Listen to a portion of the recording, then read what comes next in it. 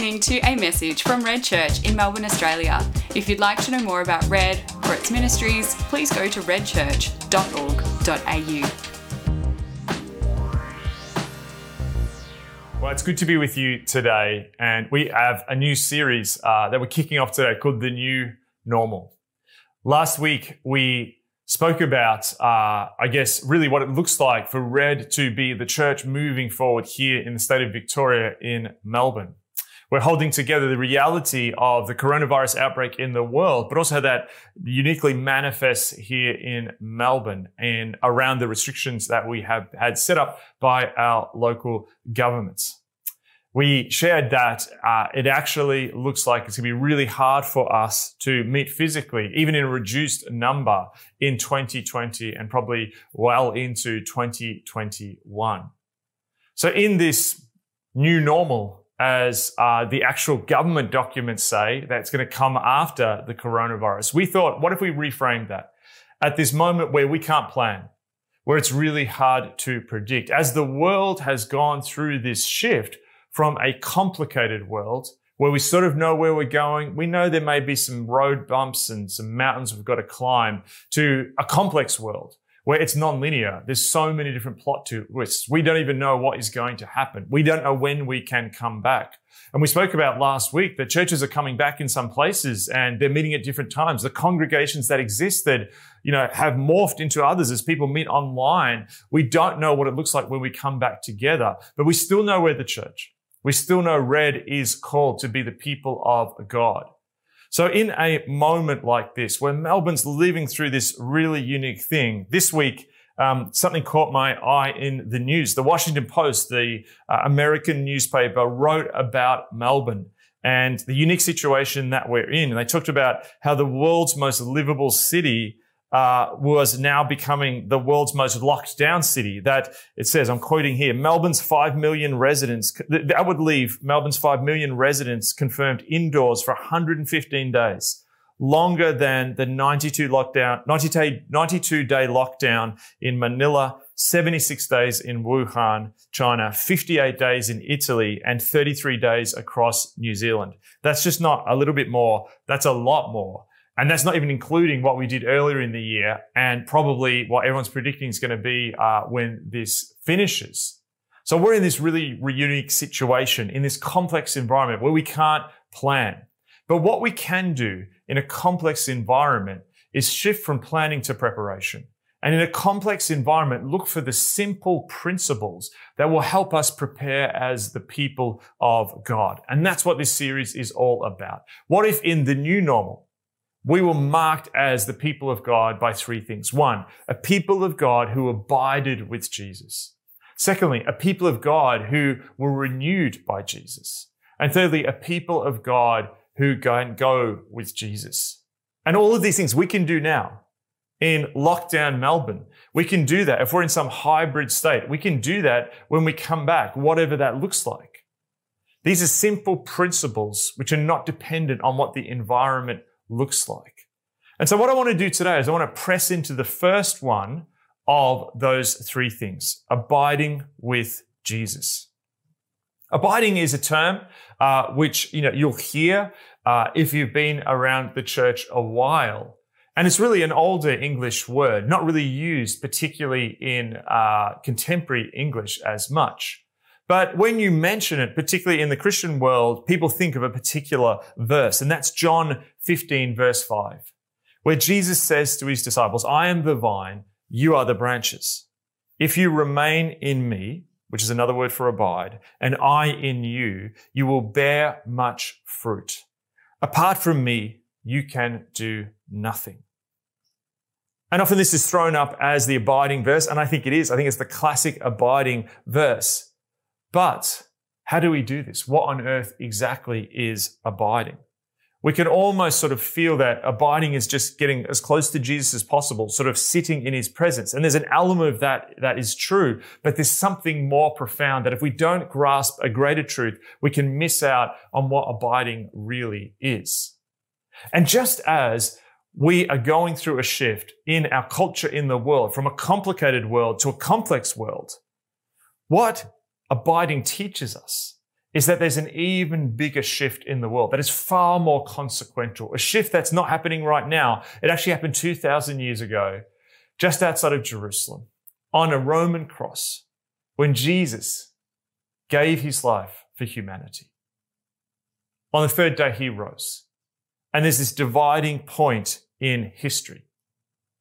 Adam and Eve in the garden had chosen rebellion, chosen to live a life apart from God, chosen to try and do things in their own strength, not relying on the resources in God. And when that happened, they subjected themselves to a curse, that whatever they did would actually live under this mark of death. They could strive and they could try, but ultimately it would come to naught, because all that was good, all that was lasting, all that is flourishing ultimately comes from God. And so humanity has been marked by this striving, this, what the New Testament calls this fleshly life apart from God. And so on the cross, Jesus changes that. The line of humanity then has a different possibility. It's not just the line of Adam where we keep repeating the same curse and the same mistakes. And no matter how much we achieve in this life, we go into the grave and it comes to naught. Jesus opens up a new possibility of how to be a human.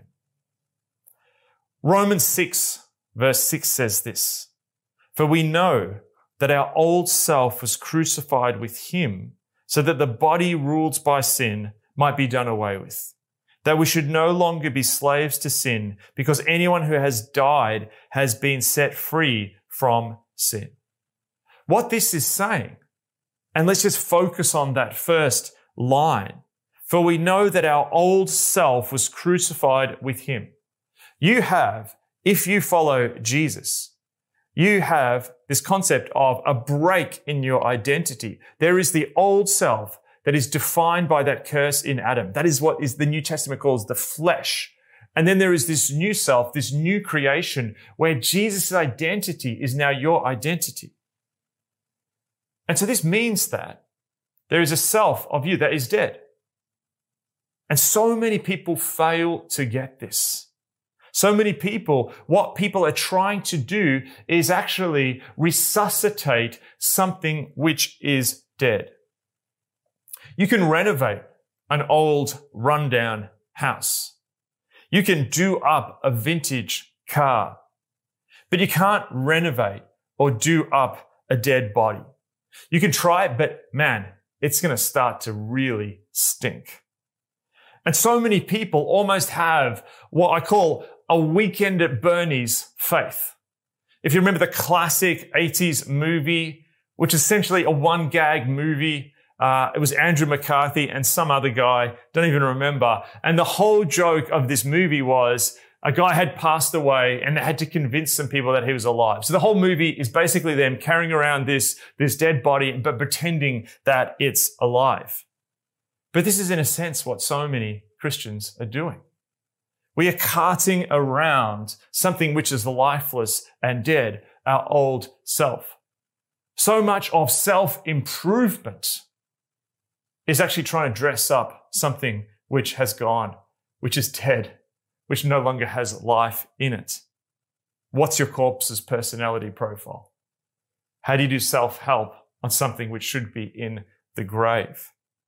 And a lot of Christian spiritual formation struggles, flails, and fails because it's actually self-help for a dead self, an attempt to reanimate what the Bible calls flesh.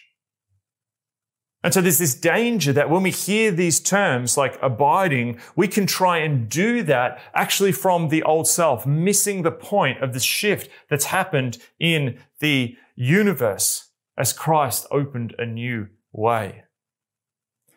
And so what the New Testament calls life in the flesh is trying to animate that old self, which is now dead. And this can go into two different extremes. One, because we're weak, because we can't do anything, because we're living under the curse of Adam and we're choosing to actually try and live out of the old self, we can just fall into a passivity, a pessimistic, nihilistic view that, man, it's just all too hard. I can't change anything. Or we're overrun with hopelessness. taking on a kind of victim mentality. Why do these things always happen to me? Believing a story that because it was like that, it's always going to be like that, where you realize the weakness, but actually see no way out of it. On the other side, because we're weak, we realize that, and it actually haunts us.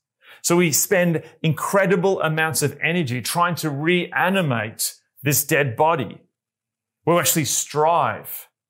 We move into pride, trying to build our identity on something which is now irrelevant, the old self which is gone, and we try and almost reanimate it, dressing it up, putting a hat on it, a coat and medals, trying to make it something when actually it's gone. When we do this, we can actually open up again a religious dynamic, striving to achieve God's will and work through the flesh. Well, we've got it all lined up. We're going to read my Bible at that time. I'm not going to do that. I'm going to try and Sabbath and sit there in silence and do this and that and come to church 7 times a day and do all these different things. But all of it will come to naught. It's been done in the power of the old self, coming from a human sense which doesn't realize that the work has been done on the cross. When we live in the flesh, whether that's in an irreligious way or even trying to do religious, godly work through the power of the flesh, we manifest Adam in our experience. Whatever we do comes to naught. It's exhausting. Adam is cursed that his work is always drudgery. Eve is cursed. Childbirth is painful. All these things. A curse hangs over whatever we do, even when we are pursuing good things. And when we do things in the flesh, we place ourselves in the devil's crosshairs. We've moved out of the stronghold, which is not built with bricks and mortar, but actually is in the will of God. And we're trying to achieve his will, but we're really doing our will. That's just the public relations campaign that we're running. And so the invitation to come into abiding can be captured through something that we see in Galatians 2, verse 20, where it says this: I have been crucified with Christ, and I no longer live, but Christ lives in me. Just think about that for a second. I have been crucified with Christ. I am dead, gone. I no longer live. But the new reality, the way to life in the Spirit, Adam, you, me, gone. But now Christ's identity is our identity. Paul continues, the life I now live in the body, I live by faith in the Son of God, who loved me and gave himself for me. Abiding is believing and stepping into the truth of the work that Jesus has done. That old self is gone. You don't need to worry about it. You don't need to try and reanimate it. Jesus is actually saying, don't look over there. This is a pointless exercise. This is weekend at Bernie's. Over here is a completely new creation that totally flows from his life. This is why there's the branches in the vine. They're all connected. And thus, all this attempt to try and grow the old self, to animate the corpse, to do a self-improvement on a dead body. All of this is a waste because grace is the only thing in which we can grow. This new life is wonderful and it's given freely. We don't deserve it, but Christ gives it to us.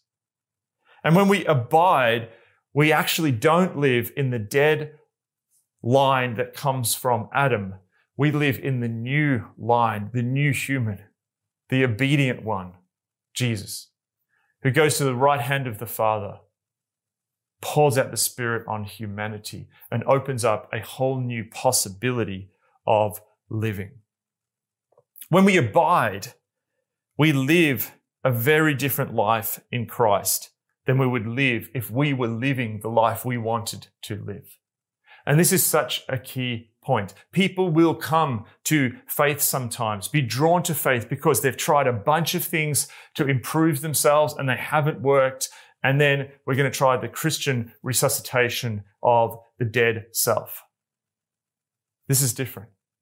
Now, sometimes people turn up and get the real thing, but Christianity is not trying to go back to what is gone. It's actually stepping into what is new and realizing that Jesus is the source of everything, the wisest person to ever live, the smartest person to ever live, the most loving, righteous, just person to ever live. So he is now our life. He sets the tone. He sets the direction. He is our everything. This is the new life into which we are invited. And so this is a shift. Abiding is not so much hanging around Jesus, just hoping a bit of that will rub off on us and then continuing with our life project. This is actually, your will be my will. This is a shift from doing what we will to living his will. So how do we walk this out? How do we do this? Now, I believe at this moment, this is a word in season. This is always true. But this is a word in season at this moment because what is different?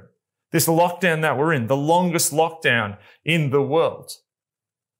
This is such a reminder of our weakness that we can't do it. So many of people's attempts, lockdown 1.0, the joke was so many people, I'm going to take up jogging. I'm going to learn how to do sourdough bread. I'm going to teach myself Swiss German.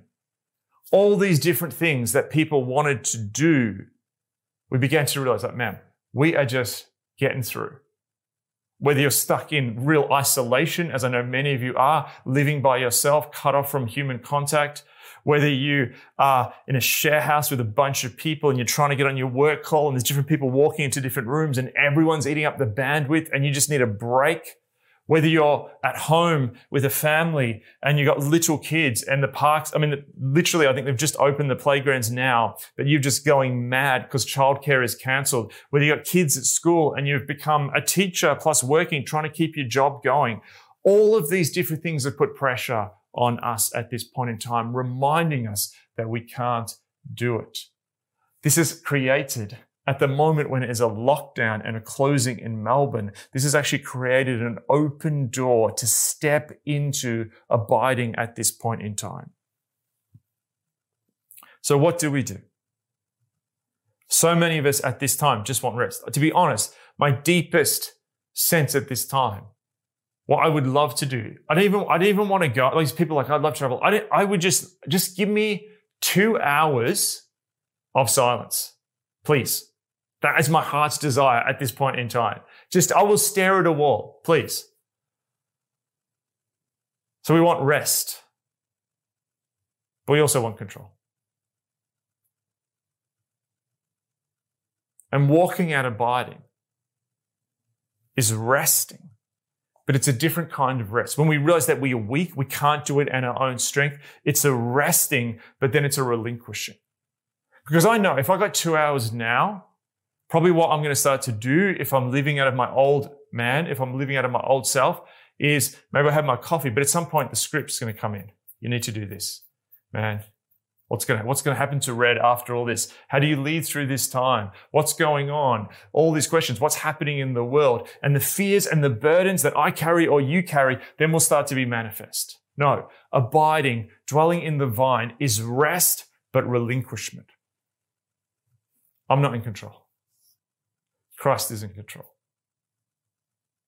Not my will, but yours, Lord. So abiding is stepping and going, I don't have control. I am weak, but I give it to him. That work worry, that economic worry, that relational worry, that family dynamic, my fears, my concerns, my loneliness, rest and relinquish. And saying, I can't do it, but I recognize Jesus. You are Lord of the universe, and I'm going to give it to you. And it's actually in your timing. It's up to you whether you want to do anything on this. It's actually, I'm just giving it up to you at this moment. I'm going to dwell in the vine because all I have to be is connected because your identity is now my identity. and I give up the pretense of trying to animate a dead self. That's the rest that a religious pursuit of solitude or Sabbath or whatever can't give you, because we actually can't do that at this time. Instead, this is a dynamic living of Him in you. The other thing is, abiding is being in God's presence. So many people hunger for a sense of God's presence.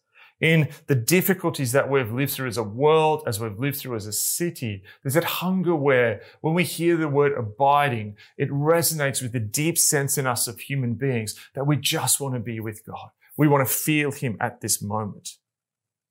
Now again, we can pursue that through the lens of the flesh, trying to have an experience, an experiential moment where we feel something that feels better than the terrible things we're feeling at this time and comes as a solace. But often that will actually be trying to give the old man just some experiential, sensory sense of God's presence that hopefully will animate the old man, the old woman, the old self back to life.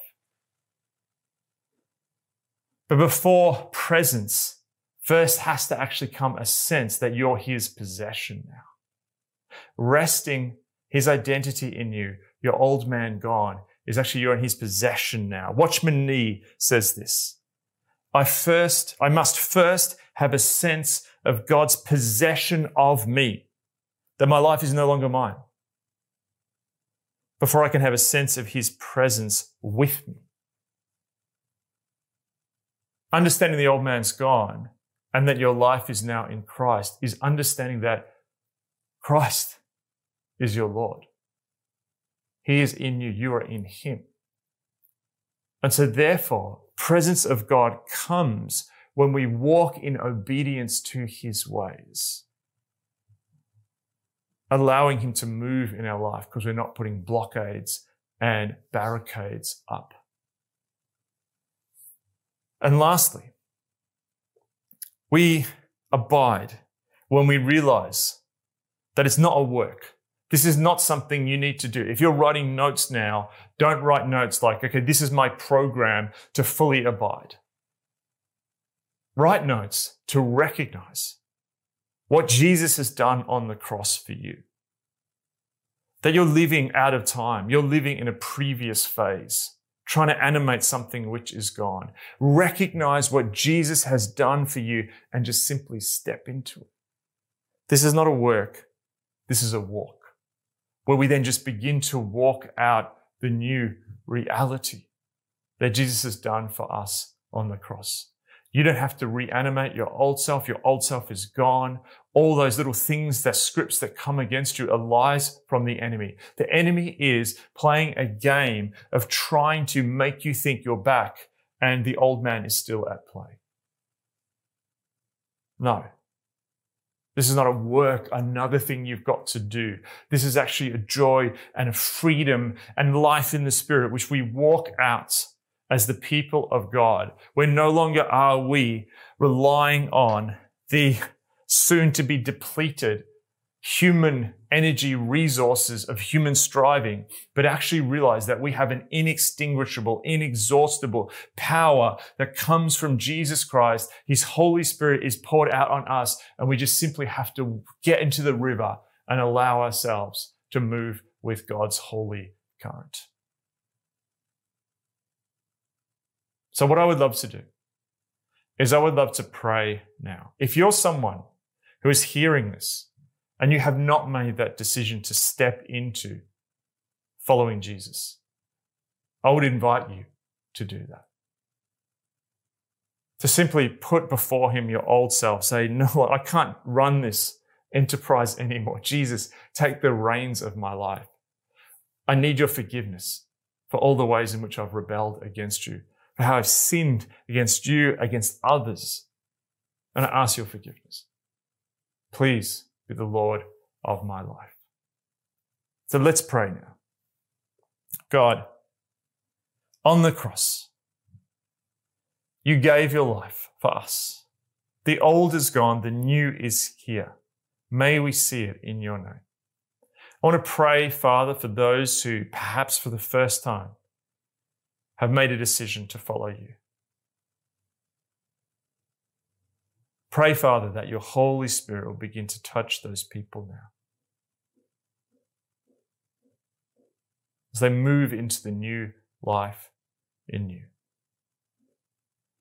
Jesus, I want to pray for those who may be realizing, maybe never realized what you've done on the cross, who are realizing at this moment that actually they've been trying to animate a dead corpse. They've been trying to put a Christian veneer on something which is now in the grave. Father, through your Spirit, through your revelation, help them to realize how much you love them, that your identity is now their identity, that they've been washed clean, made new.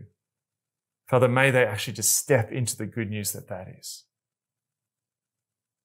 Jesus, I want to pray for those who hunger for more of you. May we recognize that the way to understand more of your presence is to realize that we're possessed, that you own us, that you are the most wonderful Lord and Savior. You don't compel us beyond our will. You invite us into this incredible relationship with you. And so, Father, we just pray right now for people in lockdown Melbourne, wherever people are watching this, at moments of loneliness, at moments of difficulty, at moments of just like, man, I just need to get out. I'm done at this moment. In this moment of weakness, may we be strong in you. May your Spirit lift us up. May your Spirit fill us in Jesus' name. May we just receive your blessing of the truth of who we are in you. May we leave behind shame, temptation, the lies of the enemy, and instead now may the Holy Spirit illuminate our minds and hearts of your goodness and the good thing that you did on the cross. May we as individuals and a church abide with you, Jesus. We pray in your name.